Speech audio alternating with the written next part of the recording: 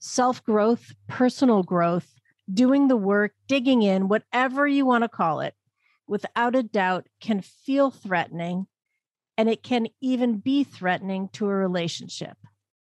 And it very likely may be the opportunity of a lifetime.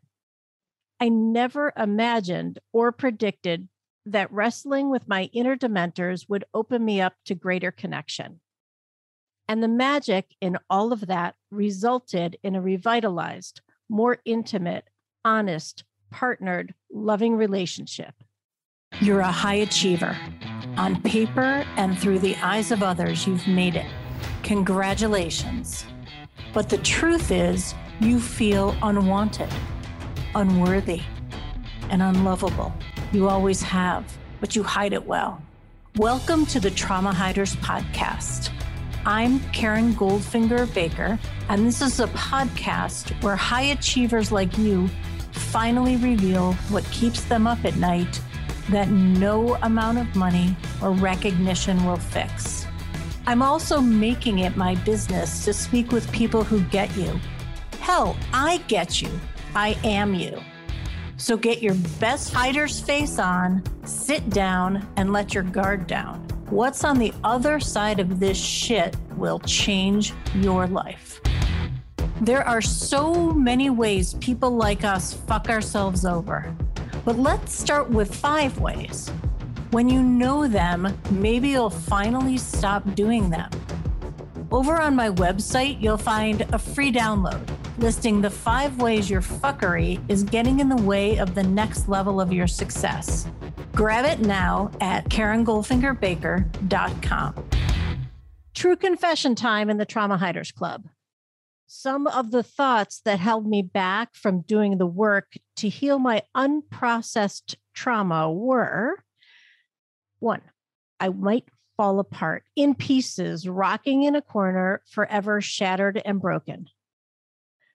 I might end up divorced because all my shit would be flying around like the Dementors from the Harry Potter books, sucking away any happiness, leaving me a soulless, unloving, and unlovable shell. And yet another fear was that I wouldn't know how to relate to those around me, and I could not connect with them either. Swirling around in my core were the dance partners of threat and fear. When I made the commitment to take just a peek into my stuff, I also made a commitment to experiment with ways that might increase the possibility of good relational outcomes as I moved step by step toward healing. This is where I break down what that looked like, with the caveat that what worked for me may also work for you, or may not work for you, but it may also work for you too. So first I talked. I actually said the words out loud. My number 1 priority is to uncouple myself from my abuser. Scary as fuck the first time, and even the 12th time. And I kept speaking that into the world. I shared with David, my husband, that this is my priority, and I'm going to get the right support so that I can heal my unprocessed trauma and once and for all be at peace. Of course I added, yet another level of scary to my share. I asked him how he felt about this. Now, you need to know that David is very feeling. In fact, he's been a beautiful guide for me. The scaries came from the possibility that I might confirm my fear that I'd end up soulless in hell, or even at Hogwarts, rocking in a corner, the very life sucked out of me by the Dementors. That didn't happen.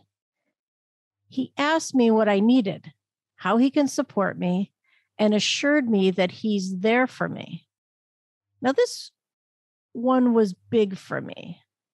I told him I would share with him when there's something I wanted to share, and even when there was something that might be uncomfortable to share, as long as I was clear that I wasn't dumping my shit on him.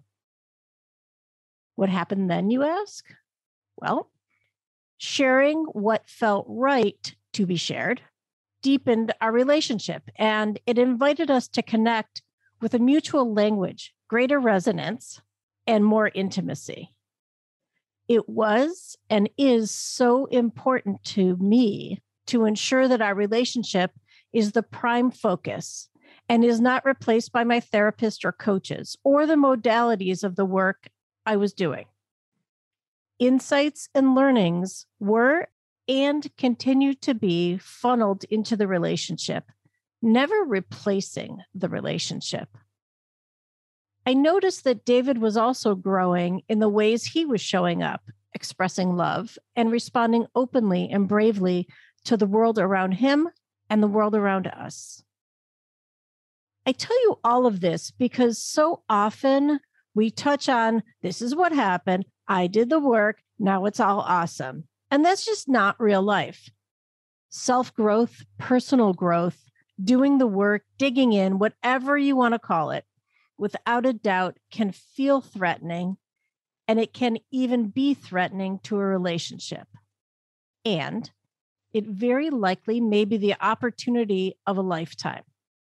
I never imagined or predicted that wrestling with my inner dementors would open me up to greater connection. And the magic in all of that resulted in a revitalized, more intimate, honest, partnered, loving relationship. Healing, connection, honesty, love, they're here for me, they're here for you, and for all of us. And I'm here for all of it. You've been listening to the Trauma Hiders Club podcast. For more episodes, head over to my website where you'll find links to resources mentioned and all the ways you can listen on your favorite podcast platform. And if you're ready to fight, discover the rules of Trauma Club. Head over to KarenGoldfingerBaker.com.